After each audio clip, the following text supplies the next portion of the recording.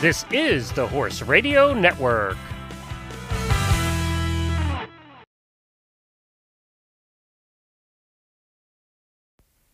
Welcome to Adulting with Horses, the podcast for weird horse girls, and the best place to be if you can't be at the barn. Put down the muck rake, turn up the volume, and let's have some fun.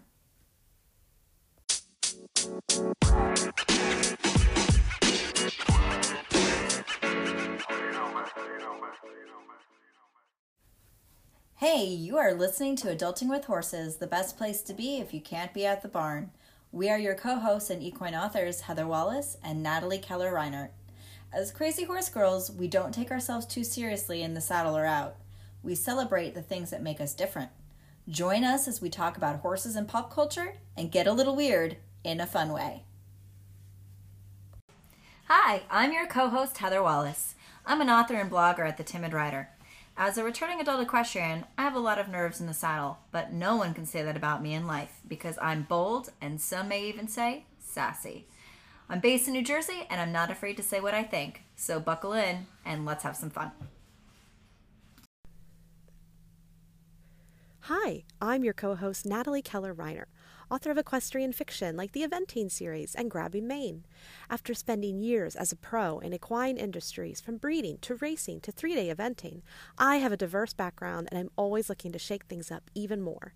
I'm a Florida girl based near Ocala, which gives me a great view of our crazy but fun equestrian culture. Yay! Hi, everybody. Welcome to the first ever episode of the Adulting with Horses podcast, where Natalie Keller-Reinert and myself, Heather Wallace, have come together as weird horse girls to celebrate other weird horse girls. Hi, Natalie. Hello, Heather. How are you? I'm really good. Sitting in a little studio that I made out of my husband's old music room. So I'm taking over the house. Oh my gosh, that's so much better than a she shed because you just straight up said, no, the master living space is for me. Just put him in the garage. Yeah, I mean, who needs a she shed when you could have the entire house? I mean, really, if anybody should live in the woods, it's him. Absolutely. Queen of your domain. That's right. Slowly taking over. My dream has come to fruition. So he said he didn't want it anymore, so I just hopped in there. Yeah, like what is he doing with that? I sent everyone out because I'm in the sort of empty shell of the apartment I've been living in for 6 years. And I said, everybody has to go. You have to leave. Next week when I'm in my house and I'm in my closet where I plan on making a podcast cave, you're welcome to stay in the home quietly. But for today, no, go off to Starbucks with you. Bye-bye.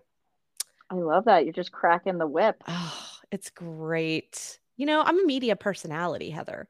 And, you know, famous people get perks. They get perks. Privacy. And maybe I don't get perks in public, but I sure want them in my own home. You know, that's kind of the opposite to what I have. You know, I'll come home from a conference or an awards and I'll be like, guys, I won an award. And my family goes, great, what's for dinner? There's garbage you need to take out. Oh, so, no. Yeah, it's the opposite. I'm not allowed to get a big head. Oh, I only have a big head. That's fair. Well, at least you've trained them well, so I might need to take notes. That's a future episode, I think. Like, absolutely. Notes from Natalie. I love it. Well, and I thought, because this is our first ever episode, that it might be really fun if you and I had a chat and let all the listeners, because you know there's going to be so many, cross fingers, get to know us a little bit. Yeah, I'm super interesting, so they're going to love me. Yeah, and super humble too, as you guys will all find out as we continue on. Natalie is the most humble of humbles, and that's what makes her so much fun. I invented humble pie. Is that a bad thing? Wait. You know, it's you got to know your worth, Natalie. I'm just saying. So if anybody ever needs a pick me up, let Natalie help you do that. She will show you the way. Well, since we are humble pie, why don't we start with you? No pressure or anything. Ooh. Why don't you go ahead and tell us a little bit about yourself. Give us a little backstory, origin story, if you will. Oh, my villain backstory. Are you the villain or the superhero? Oh, well, you know what? Don't tell us yet because that's coming later. Oh, we already know now. Foreshadowing. Teaser alert. You know, I always did like the villain best. That's a true fact. And I used to wonder why villains were villains. They were usually the most interesting character on the show I was watching or the movie or whatever. And it took me a really, really long time to learn the basic element of story, which is that the bad person has to exist so the good person looks good. Um, it just didn't, as an author, I shouldn't be admitting this, but some of these basic elements of story escaped me.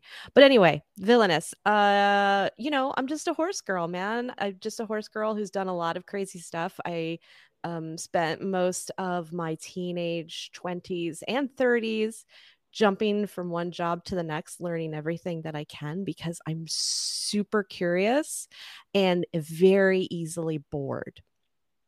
So some people have suggested to me that might be an ADHD thing. I think I was the one who suggested that to you. You are one of like a dozen in the past month to be, Natalie. Because same. Yeah. So, a little bit of everything, man. I have been an event groom, an event rider. I have worked in horse racing. I've been a mounted officer in New York City. I have bred draft horses. Uh, and just generally out there looking to learn absolutely everything I can. And then I am a novelist because I was meant to be an author. That was why I was born and put on this earth. Like, I just tell stories. And so I just pour all of that into my books. And mostly that's what I do with my life, is I just sit around and write stories. And you're based in Florida. I'm based in Florida, that's horse country. Yeah. I just moved to a farm in North Florida, about 45 minutes from Ocala. And I have a pony, and my pony's buddy is a miniature horse. And so everything on my farm is very small right now, which I super love because it's easier to take care of. Well, now I see that you really do like the villains because, right, ponies are and mini horses are not exactly superhero fodder. In our world, everybody assumes that they're naughty. Oh, they're terrible. But that's the personality, that's like the spice of life. I do like a little spice. I do like a little spice. Well, that's awesome. Well, I have a pony too, so I mean, I can completely relate to this. And I also would like to say I would like to think I choose the superhero, but generally I'm more attracted like physically to the supervillain. And I don't know if it's and I'm talking, I mean, just bad boy vibes, right? Because isn't there something nice about someone who doesn't always follow the rules and has a mind of themselves, like who think for themselves and question authority? There's something really intellectually and physically stimulating about that. I like it on an intellectual level. On a like in a sort of reality level, I am actually really freaked out by actual conflict. I only like fictional conflict, and so I need a mental villain who is a sort of in real life a total Boy Scout, if that's okay. No, I think that's fair because there is a big difference between fiction and reality, right? And That's what so they tell me. As authors, we have to know the difference, because in the general scheme of things, I mean, I'm a good girl. Like, I'm a rule follower. I'm as good as they come. I might be a little sassy about it, but I will not confront any authority and tell them to shove it because I'm just way too nice. So, and yet I've been in your car, so I know how you drive. I am from New Jersey, Natalie. Okay, don't judge. You flaunt authority daily. Don't lie. If there's any police out there listening, no, she doesn't. I can use a PBA card or something right about now. Well, yes, thanks for the opening. I live in New Jersey and I drive like it. I wish I rode a horse like I drive a car, but I do not, probably for the safety of everybody involved. I like to say I'm an aggressively defensive driver, right? I look for opportunities and I expect everybody else to try to cut me off. I mean, the parking lot seemed innocent enough, but you still attacked it as if it needed a motocross. It needed course. tire marks. Thank you very much. We had to do donuts. Well, I like to show off a little bit sometimes too, Natalie. inspire a little fear just so you guys don't talk back and hold on for dear life. In other words, you can rule a room. I mean, I'm not exactly a wallflower. I do, I tell people I'm an introvert and they're all like, no, I'm sorry, it's not happening. And it's true. I do like to be the center of attention, but only on my terms.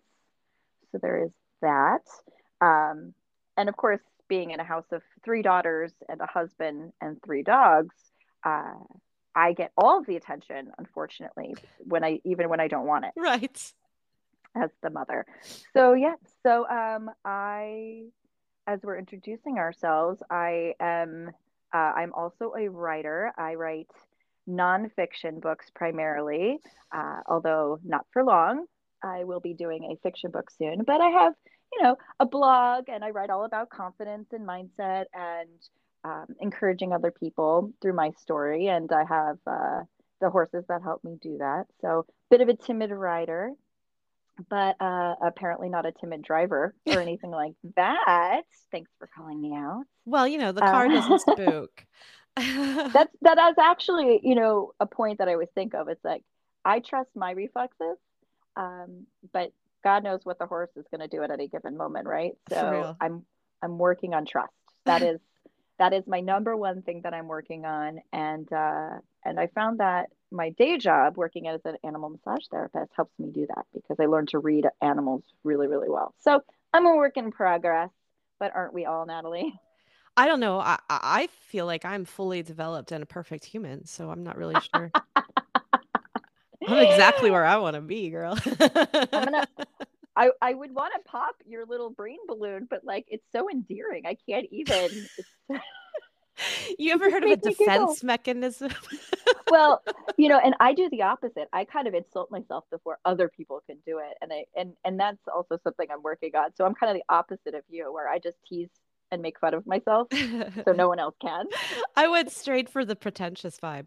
And this goes back all the way to elementary school. And I have very specific reasons for it, but I do recognize in myself that if I am at all uncomfortable, I will just pretend that I am the only Nobel laureate in the room. But you know what? I think that's great insight because, like you have people think you have ADHD. I am also along those same lines. And, everybody, we all have trauma, right, from growing up. And it's a lot of times they say ADHD is actually a learned mechanism from childhood trauma. So, but everybody deals with it in a different way. You are hyper focused, yeah, and prolific, let's say, as I like to tease you about, and pretentious. And I am the opposite. I hide in my little shell, in my little bubble, behind cameras, in my little barn with the horses, and I pretend the world doesn't exist. Well, that makes us the perfect odd couple. It really does. And I think that's why you and I get along so well. We can try to meet in the middle and kind of pry a little bit out of the other. So, Natalie, in our Adulting with Horses podcast group, which if none of you are members yet, I sincerely hope you come sign up because we're having a lot of fun in there. I like to share memes. We also post questions, and you get a chance to really contribute to the podcast. So we did ask for people to give us some questions about getting to know us and anything that they had. And so we had a couple responses today. And Natalie, this first question is for you from our friend Janet. And Janet says, Natalie, I'm tempted to ask when you sleep with all the writing and delivering that goes on, but your dreamland must also be populated with rich characters, beautiful horses, and rich environments. I admire your fountain of creativity, but it also boggles my mind. Now to my question. How do your characters come to you? With so many, I wonder if it's always convenient or can they be like unexpected guests? Well, I love that question for you. I mean, that's a great question because I do have to come up with tons of characters and I do dream some of them. Now, last night I dreamed that I was in a giant Target and I needed to get a coffee at the Starbucks and so I couldn't find it. So that was not a helpful dream. But I do actually dream some characters and stories. And one of them was The Project Horse, which is a book that I just recently brought out in April. And that book came out of waking up and writing down a dream idea. And then I have another book coming out later this year or next year, which was another dream with other characters. But I felt so exhausted at the idea of writing a whole new book with new characters that I actually adapted this story to characters that already exist in my universe. So the answer is they definitely can be unexpected and inconvenient guests where I go, I literally don't have time for you. I love you and I'm glad that you appeared in my dreams. But oh no, like this is terrible. And the reason why I write so much is because I write so much. And it's like writing is a muscle. And if you just flex and flex and flex and flex, and you can tell I don't like exercise. So I'm just using the word flex to stand in for whatever exercise is. But if you just keep doing it, you get better at it, right? It just keeps coming to you. And so I see stories in everything that I do, everything I hear, everything I see. I hear a news story and I tune out everything except the lead of the news story because I just turned that into a novel in my head. That's just how I've trained my brain to operate. I think that's awesome advice for anybody who's interested in writing or wants some kind of insight into you because like with anything, any job, you have to practice and you Yeah, have to have the experience. it's a long-term thing, right? Like you don't do this in 6 months. This is 10 years of publishing and, you know, 20, 30 years of writing stories. But 10 years of publishing and 3 years of publishing multiple titles per year, where everything has to be fully realized. You can't just kind of write the beginning and run out of steam and wander off and do something else, but like going start, middle, finish. It is absolutely just a question of repetition, really. Well, and how often would you say, so how long does it take you on average to write a book? It takes me about 3 to 4 months in different segments. So I'll write a first draft, and that will take me maybe a month to 6 weeks. And then I will write a second draft, and that might take 3 weeks or 4 weeks. And then I will do a cleanup after that, after I've gotten feedback from other readers and editing back. I'll do a cleanup segment, and that might take a week or two. That's awesome. So for everybody out there who's listening and maybe ever wanted to write, just so you know that Natalie has been doing this a long time, and that is something to aspire to, but it's not expected of you. And it's not, it's not always the case. The book that I just finished a draft of a book that I am sending out to readers next week, like to early readers. I've been working on this book for 5 years. I literally don't know how many drafts of it I have. This could be the 8th draft or the 9th draft. I don't know. And I've had people read it, and I have not read their comments, and I've still rewritten it because it wasn't right to me, and I wanted to do right by the characters and the story. And it's literally been in production since 2017, which is just wow, unreal to me. And I'm finally decided out of nowhere, out of the blue, when I'm supposed to be working on something else, I spent 2 weeks just ripping through the last draft that I had and said, okay, this is the final draft. It just, and do you have a title that you're willing to release for that or no? yes, I do actually. The title of this book is You Must Be This Tall. And it is a book about theme park workers. It is not about horses. There is not a single horse in it. Well, that is interesting. And I've heard that my whole life because I am 5'0". So I get turned away from theme park rides. Well, that's interesting. I mean, because for those of you who don't know or just chiming in, Natalie actually did work for Disney for how many years now? I worked for Disney for a total of, I want to say 8 years, maybe 9, in a couple of different chunks. The first chunk was 5 years. And then there were a few segments later in my career. where I worked for Disney. And the last time I worked there was when we shut down for the pandemic. And then Sure. was not, I was not asked back. And I said, okay, fine. They didn't, it turns out they didn't bring back my particular job title.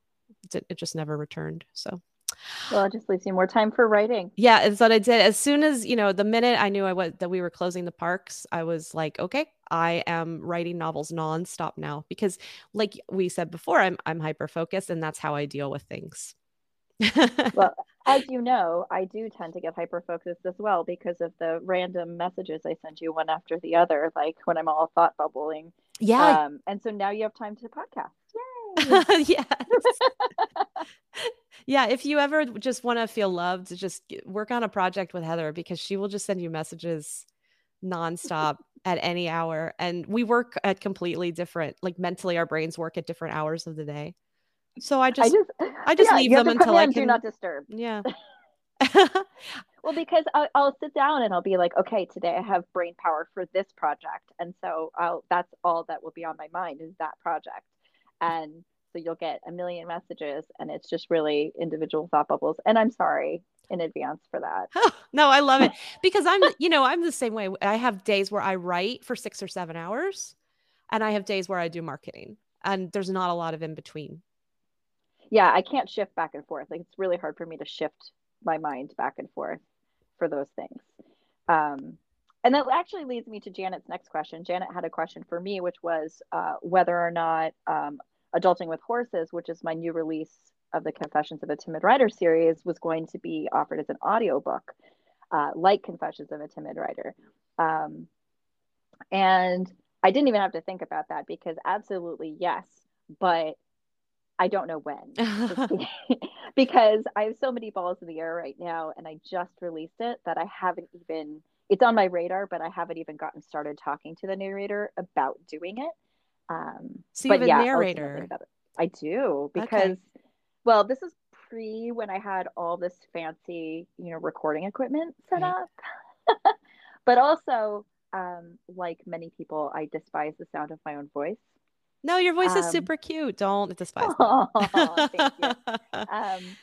And so so for Confessions of a Timid Writer and Girl Forward, I use the same narrator. She's kind of got very much a Heather type of tone down, if you can imagine. It's a little bit cheeky, but it's much more professional than mine is. And so I did have her do it for me, and I outsourced it, and I regret nothing because she did an amazing job. So I'll probably, just for continuity, have her do Adulting with Horses as well, just because it's a series and I want to make sure it's the same tone all the way through. So that's fair. That's going to be fun. And who knows, maybe in future, if I find the time, I will do my own audiobook, but not quite yet. Yeah, they're so time consuming. I haven't done one of my own yet. I've always wanted to, oddly enough. And every single audiobook I have is done by a narrator because I just don't know. That's like another full-time job, and I have like 5. It really is. It is a full-time job. Yeah. And you didn't have your little office cave ready at that time either. Yeah. When I have a cave, and summer's coming on and you can't do anything outside in the summer in Florida in the afternoon, right? So I'm like, well, maybe things will happen in the cave. We don't know. Or maybe I'll just take a lot of naps. We just don't know. Or maybe we'll just record some podcasts and really have a lot of fun with that. Or both. Or all of it. Who knows? Who knows what our hyper focus will bring? Oh. But I do have a great next question, which I think is going to give you the giggles. Okay. From Jean from our podcast group. We love Facebook. Jean. Yes. And so she says, well, this is a kind of multi-part, so keep listening before you start giggling. Do you prefer tea or coffee, and do you drink on horseback? ? Oh. Take that to mean whatever you want. Also, what is the absolute dumbest thing you've ever done while riding and live to tell about it? Even better if there are no injuries or, unlike my story, no witnesses. Oh. Wait, Jean, did Jean tell her story? She didn't, but I think we need to hear it now. I'm sufficiently intrigued. We're gonna have to have her like send us a voicemail with her story. Yes, we'll send a link in the show notes, and I'll have to ask her to send a voicemail. I would love to hear that, Jean. Thank you. Okay, so tea, coffee, or question mark on horseback. Do you drink and ride, Natalie? Do I drink and ride? No, I don't. And I'm not going to say that I have any kind of moral or ethical objection to drinking on horseback. It's simply never come up for me. I just have never, it's never come up. Nobody's ever said, "Hey, do you want to have a drink?" Now, a stirrup cup sounds like something that would work for me. What's a stirrup cup? So before a fox hunt, when the hunt meets, there's a tradition of the stirrup cup, which is that everybody has a quick nip of something before they go out. Little liquid courage. And I think that would be extremely helpful before going out and hunting. I've actually done that before a horse show and there's a reason I don't compete, but it does help. I don't recommend it after you haven't been having panic attacks for a week beforehand and don't have anything in your stomach, but it does help. Yeah, I would think it would steady those hands for sure. Yeah. And so you're saying that you have drunk on horseback? Well, but only a little. Or two, maybe a nip or two. I mean, what happens in Mongolia stays in Mongolia because, sometimes you wake up and you're just like, it's cold and you have to go out and when we were in the desert, there might have been that instance. However, that being said, it's not a regular thing. I am pushing for a Friday night summer happy hour situation, like a ponies and wine type situation. I was hoping to think for some alliteration there, but I'm not that quick on my feet. So in the summer, my pony really can't be ridden unless it's early in the morning or late at night, and it's got to be very light riding because he doesn't sweat. So I was thinking it would be great to have a happy hour and just do a little social drinking and bareback ride. Oh, I thought of it. Ponies and Pims. That's really cute. Because it's summer anyway. British. Yeah, that's a very British drink. I love it. I love a Pims cup.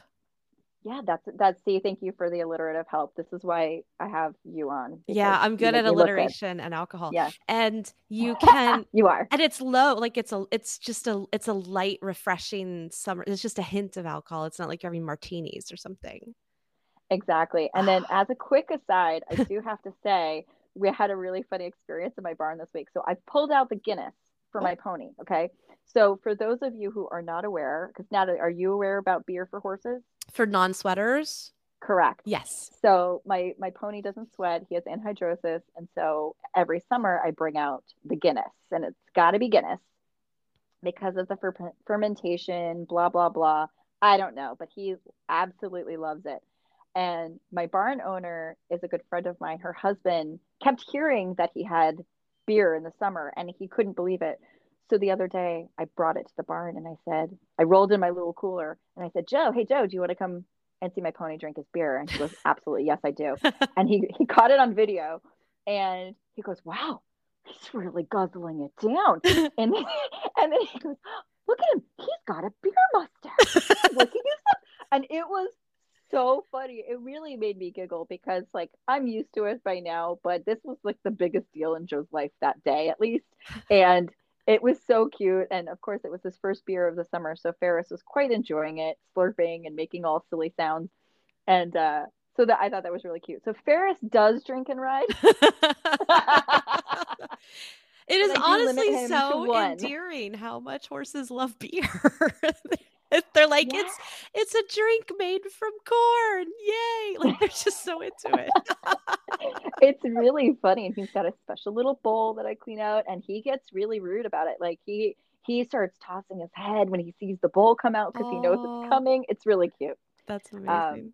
So yeah, so Jean, I don't tend to drink and ride, but my horse does.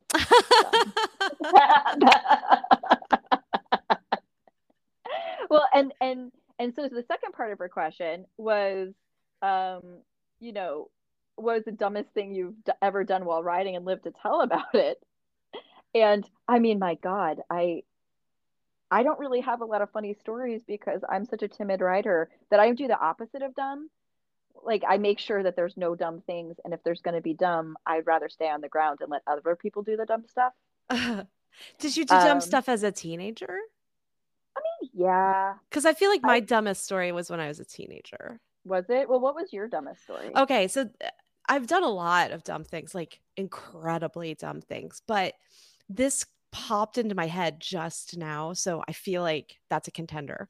So when I was a teen, I was at this big eventing barn in Maryland, and we were just all eventing mad teenagers. It was like a British pony story. All any of us ever did was like get on our horses and go jump cross country jumps. And we had a ton of cross country jumps. So the trainer unveiled this new table jump, which is it was like a picnic table jump. So it was a big, solid kind of rectangular box with a sort of step on either side, which made it kind of inviting, right? Because it's stepped up and a horse looks at a fence that steps up and they go, oh, I know to take off here. Like it helps with their bascule. So, but it was big and we were all looking at it. It was like a monolith had been dropped in the pasture. I was bareback, Heather. I was the only one on a horse. Everybody else, I was just goofing around. I was just on my horse, just like, da, da, da, da. I'm a teenager. I have no brain. And they said, you should jump Rillo over that. His name was Amarillo. It's a story for another day. So you should jump Rillo over that. And I said, oh, Rillo would love this jump. And I faced him towards it. And he was a point and shoot horse. And he kind of revved up underneath of me. And so I put my leg on and cantered him up to this massive picnic table and let him jump it. I say let him because I didn't really give him any cue or anything because, again, really dumb teenager with a racehorse. You just point them and they go, right? He wasn't exactly sure what he was jumping. And somewhere mid-jump, he got the idea that maybe he should bank it. And he kind of paused. Like he was going to put his legs down. It was very interesting because I was, you can feel everything when you're bareback. And I'm like, did my horse just stop jumping? Is he no longer jumping? And I heard this weird noise. And then he kind of completed the fence. And it turned out that he had put down his foreleg a little bit. And he drug his front hoof across the top and left this really deep groove in it. Oh my God. And the trainer was so mad that I made a mark on her new jump. Yeah, that's why she was mad. I would have been mad that you almost died. No. There was nothing like real supervision at this farm. It was really fun. Like the running wild that went on, I've never experienced anything like it. And this was in the 90s, so it was already in the age of litigation, but it didn't matter. It was just everyone was between the ages of 14 and 17, and we were all completely unsupervised and just running wild. It was incredible. Wow. And so I feel like if I had that growing up, I would have been a completely different rider. It's possible. Yeah, it's possible because we did so many bad things. Like it was the best.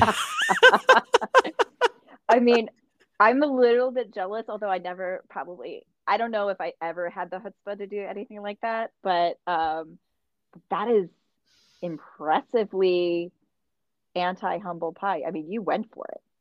It's just what we did. And, that was probably part of my whole, like, I'm the best one in the room kind of thing. Like that was probably part of my own self-destructive tendency to show off because we would do things like set the jumps up to the very top of the standards and just jump our horses over them 6 feet.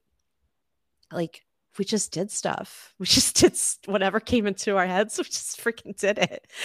And oh my God, we were almost all on off-track thoroughbreds. So they were like, cool. They had no Let's opinion. Just do it. She said it was okay. Mom said it was athletic. That was what it was. Oh my God, it was insane. Oh my God, that is actually crazy. like that is like the opposite. You're the anti-Heather. Like you're the anti-timid rider. Well, I was, but I was 16. Wow. I mean, I was I know. 15, actually. I mean, I was a completely different person. I know, but like I'm looking back and I'm like, I mean, yeah, I galloped and I did all these fun things. I mean, but I was at such a regimented like performance barn that we weren't even allowed to tack up our own horses. I didn't learn how to cinch a horse until I was in my 30s. That's incredible. So I don't have that experience. And I've ridden.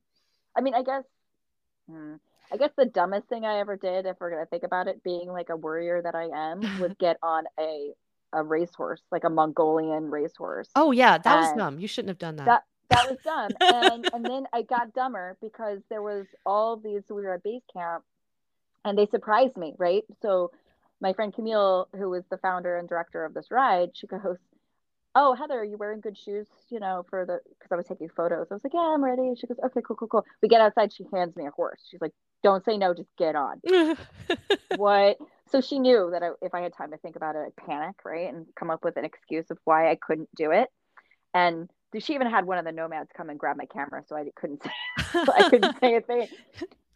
And the problem with the footing at the base camp was that it was filled with marmot holes.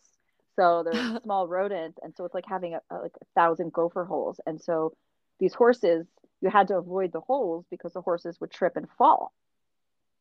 It was extremely dangerous. Plus, the And horse could just like take off across the endless steppe with you, right? it was a race horse, like that they take to Nadam in the summer nomad games and they race and they go, "Don't worry, he's quiet." And I said, "Okay, but I don't think you know like what a timid rider is." And they were like, "No, no, no, he's quiet. I don't We think put they a have child on him." the word timid is probably not in their language. Like they don't Oh, even definitely have not. Definitely not. I mean, the jockeys are 6 years old.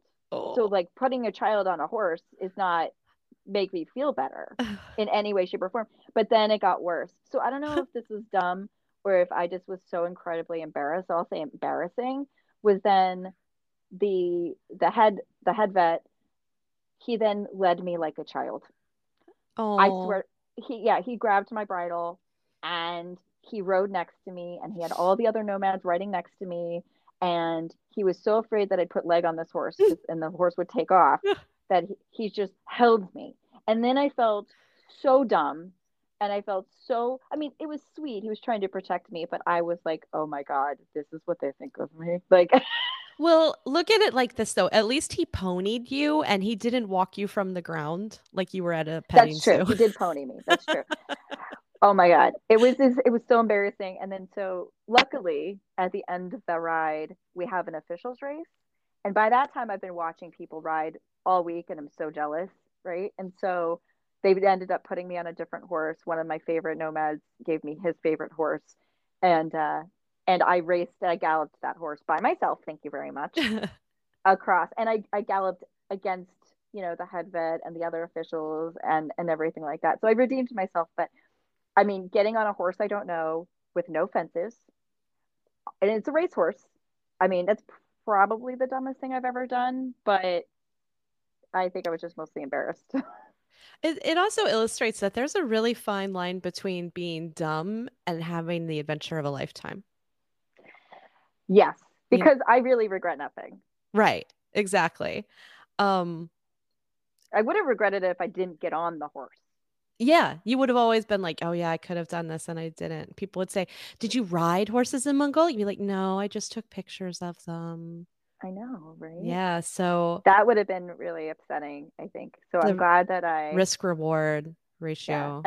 But you know what they didn't do? They didn't give me any vodka beforehand. That would have been nice. What do they drink? They drink arag, which is Oh, fermented mare's milk, and vodka is very popular. It's cheaper than water out there, so there's a lot of alcohol available. wow. Yeah, And what's but I could Arak have used like? a shot. Did you have Arak? Arag tastes disgusting. Um, I know some people that absolutely love it and swear by it. And it's an insult if you don't take it. Like this is very much a cornerstone of their diet. It's Mhm. filled, according to them, with vitamins, probiotics, and things like that. They give it to their children. I mean, it is interesting, and it tastes like sour milk.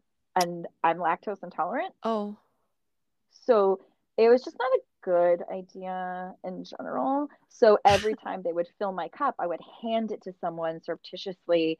And so I got a lot of people drunk that couple of weeks. Yeah.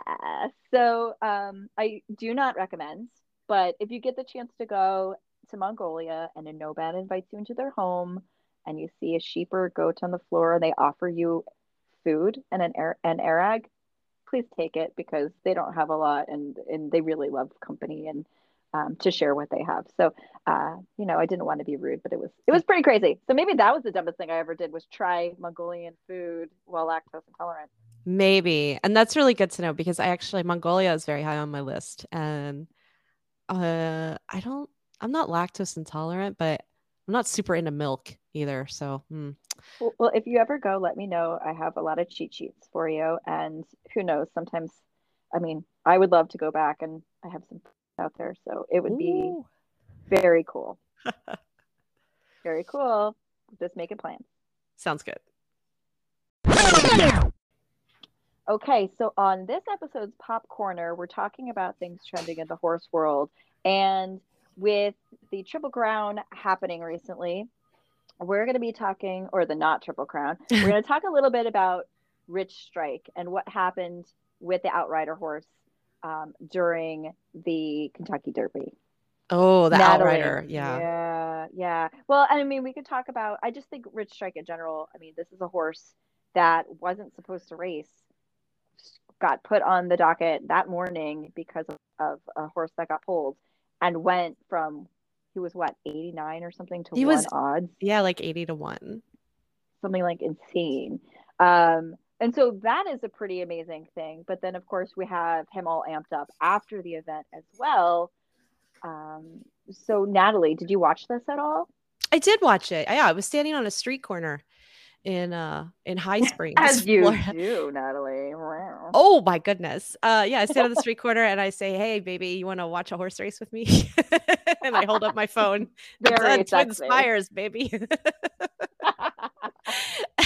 No, I mean, we were gonna watch it at a brewery, and then the brewery had like every single human in North Florida at it, and I don't even think it had the horse race on. So we were walking to a sandwich shop and it was on. So we watched it on, we always watch everything on Twin Spires because we don't have cable. So we watched it on our phone and it was like, oh my God, there goes the long shot that was not in the race until this morning. Okay. But that to me is like, that's the essence of the Kentucky Derby to me. My personal approach to the Kentucky Derby is to never think about it and not care because it's such an outlier race. A horse can win the Kentucky Derby and never win anything else. And it doesn't mean anything big or strange. It doesn't mean the breeding industry is doing everything wrong. It doesn't mean the breeding industry is doing anything right. It's literally a really long race early in the year for a 3-year-old. And and 20 horses go into it, so everything about it, every variable about the Kentucky Derby makes it sort of irrelevant to every other race in the United States, in my opinion. Oh, that's super interesting. I actually, every year I miss every single Triple Crown race because I'm doing something on the weekends, right, where I'm working or whatever, and so I just catch it on video. But I've been to Churchill Downs, but I am not super aware of the horse racing industry like you are, even though I've got an ex-racer and I've worked with some of them. Yeah. So I found the video watching it afterwards. The recap video of the drone footage was kind of amazing. Right. Yeah. When you see something like that, you see a horse that, they've got that killer turn of foot where all of a sudden they just turn on in that last, quarter of the race. That's something that I want to see more of. And I'm interested in horses like that because I like a horse that can go long. And by long, I mean, more than 1.1 miles. And so you do wonder, like, is he going to do something like that in longer races? But there, at the grade 1 level, there aren't a ton of longer races. That's just not what U.S. racing is primed for. And so that's another thing where you go, okay, the Triple Crown celebrates horses that can run short and long, right? They can run a mile and a quarter way before they should be old enough to run a mile and a quarter. And then they can run a regular length race like the Preakness. And then they run a mile and a half, which like no horse in the United States does the rest of the year. So it celebrates freaks, basically. And there's nothing wrong with being a freak. But I mean, after all, we're all freaks. Right? yeah, We're weird. but I don't think it says anything. Like, I don't worry about it. I don't go, are we going to have a Triple Crown? Because I don't think it says anything in particular about the state of racing at all. There's just too many variables with horses. A horse could have won it on Friday and he can't win it on Saturday because he woke up, on the wrong side of the stall. Doesn't mean anything. Yeah. Or maybe it's a little muddy that day and he doesn't like the mud, or maybe they're on grass, or, I mean, I guess really what the Triple Crown in your vein would celebrate would be the versatility of the horse. Yeah, it does. It's the Triple Crown is looking for a versatile horse for whom everything has gone right on 3 separate days. It doesn't seem to what I would be more interested in, and I think most racing fans would agree with me on this, is just a longer and more versatile career for a horse, and insurance, and the cost of insuring a stallion to keep running him after he's won the Triple Crown basically makes that impossible. It's always insurance. Yeah, that's I mean, I had the benefit of getting to see, I was in Keeneland recently and we went to Ashford Stud and I got to see and meet American Pharaoh and Justify and Uncle Mo and some really, Uncle Mo is a hoot. Oh my God. He knows his worth. It's really funny. And I felt kind of dumb not knowing as much about all these horses that they showed us, except for the Triple Crown winners, right? And I guess it just shows me how kind of set apart I am for it. But because I'm on the other side of things, right? Like I might photograph a race here or there if a publication wants an article on it, but for the most part, I'm working on the horses and the backside. So I'm doing the massage therapy on these performance animals, and obviously the goal would for me to be working on a Triple Crown winner or something like that would be amazing to help them get to that point. But so it's funny, I met Donna Barton Brothers at the recent American Horse Publications conference, and she's works for NBC Sports, and she was a jockey for some time, and she does all the post race interviews, and she has this book about it. It's not called Horse Racing for Dummies, but it's basically horse racing for dummies. And I was thinking to myself, I've been in the horse industry for a long time now, not as long as lifers, but enough. And I have this thoroughbred who did race. My God, I'm like a kindergartner. I think I might buy this book and read a little bit more about it, because I'm just not as aware. From the bodywork perspective, I know that they're raced when they're young and their bones are still growing. And there's a lot of things I don't love about it. I understand their reasonings for it. I do somewhat disagree, but then you have some of these great smaller barns that are really doing what they can to make these animals as comfortable as possible and treat them like royalty. Right. And some of the bigger barns too. I just feel like sometimes the animal itself gets lost when there's too many people having opinions. Yeah, exactly. Well, that's the most common equestrian response in the US. I don't know about other countries. Is racing is something else. It's something different. It's very hard to understand. And that was why I approached getting involved with racing and getting a job on the backside the way that I did, because I needed to know for myself what the industry was and how it worked. And there's very, very few opportunities to do that without going to the track and getting a job. And so that's what I did. I had worked at training centers when I was a teen, or like 18, 19 in Ocala. I worked with young horses. I'd started yearlings, that whole thing, but I hadn't actually worked on the track. And so when I was 30, I went to Aqueduct and got a job as an exercise rider and learned everything that I could. Because it made me crazy that I didn't know it intimately, that I only knew the things that I could read, in magazines or websites, and there's not that much stuff. And that was the same thing that I wrote about. That was the motivation of the characters in The Hidden Horses of New York was that they were starting a publication to help non-racing aficionados understand how the sport worked, how the barns work, what's going on the backside, and running into difficulty because it's a closed-lipped kind of place. It is very much a closed community, and right.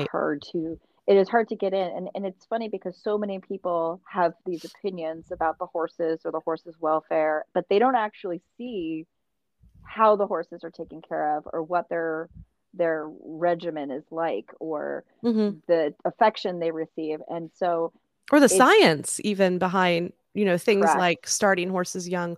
There's science to support these things. And I'm not saying that I'm a huge supporter of 2-year-old racing, because I'm not. But there's a reason. There is so much scientific research in the racehorse industry because of the problem with the racehorse industry, the money. And we all benefit. Every single horse person benefits from the money invested in racehorses, whether we like it or not. And so it not only behooves us to know as much as we can about it and make really informed decisions, but it would really behoove the racehorse industry to help educate beyond the human interest stories, or beyond, you can dress up and bet. I think that's a good point. When I was at Keeneland, we did a tour, and as some of us, as horse professionals, were asking to go on the backside, we were asking to go to the barns and see, because we were able to do the regular tour and we were able to see the horses breezing and exercising. But we wanted to see the behind the scenes stuff that people don't normally get to see. And they were very particular about not allowing any of the media to do that. And I understand there's liability. I understand that there's privacy. But I think if someone were to take on that onus and to say, listen, this is horse racing, and show us exactly, I think you'd have a lot more supporters of it. And I think you'd have a lot more, because even my husband says, I'm shocked that you would take the girls to go to our local track, which is Monmouth Park. And I said, you don't understand. I've worked with amazing trainers. I've worked with amazing breeders. And it's what you hear for some, or what you see on the news, is not the full story. And I also work with harness racing and things like that. And so there's good and bad in every discipline. And I think that's really important to show and to talk about. Yeah. Yeah. I think, and that could have been solved by partnering with one trainer who would give a tour of their shed row, Absolutely. And you could see 10 minutes of your time. Yeah. Hopefully, that's an interesting thought. Maybe we should start a shed row tour, like an annual one. Saratoga would be a very good place to do that. Saratoga would be a good place. It's a beautiful track. We know some people up there, and I think we could potentially do a little takeover, a little racetrack takeover. I think we could. Any excuse is a good excuse to go to Saratoga in the summer. I've never been. Oh, I know. Let me tell you. It's not far from my Vermont cabin. It's not far from my Vermont home. So that's all the excuse you need right there. Maybe you have to come up. So leave Florida in the summer and come up and visit me. And then in February, I'll come visit you in Ocala. I have to tell you, everybody's got a lottery list.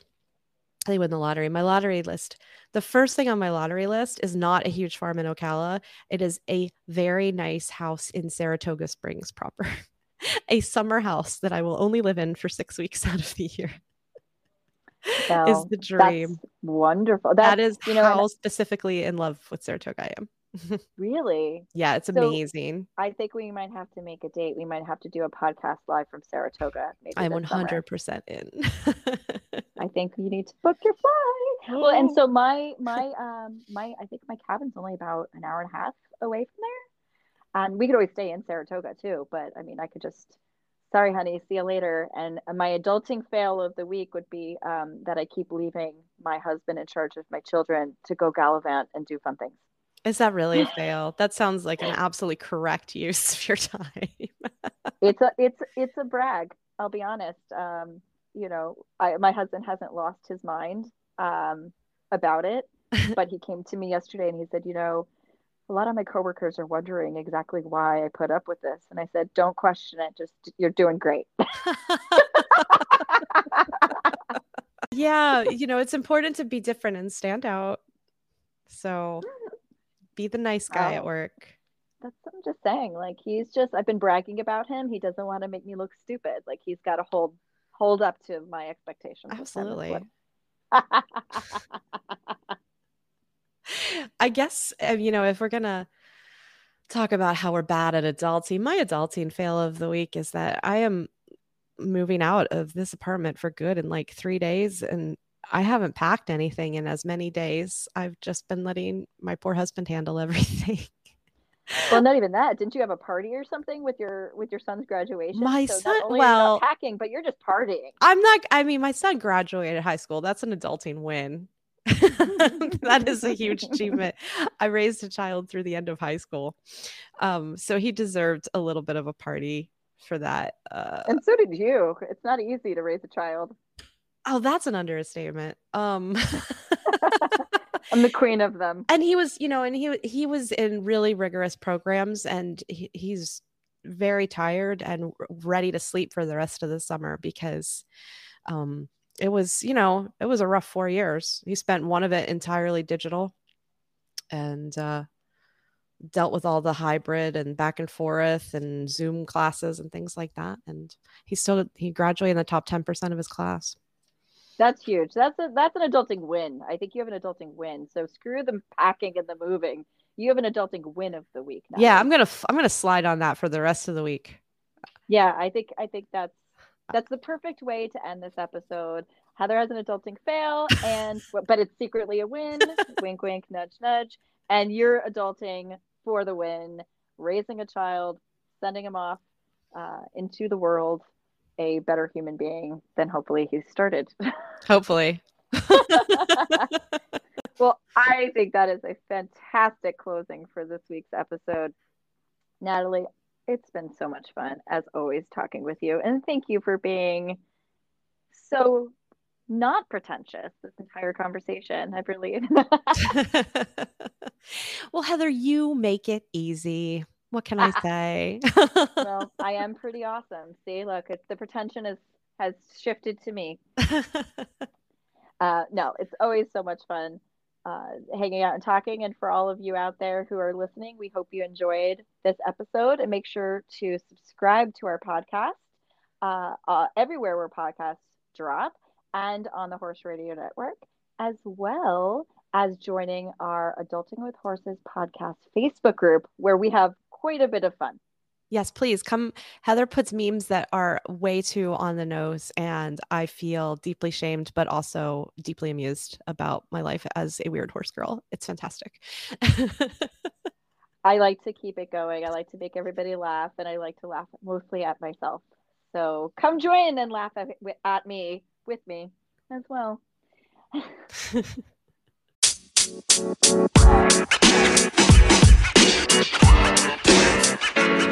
know, man.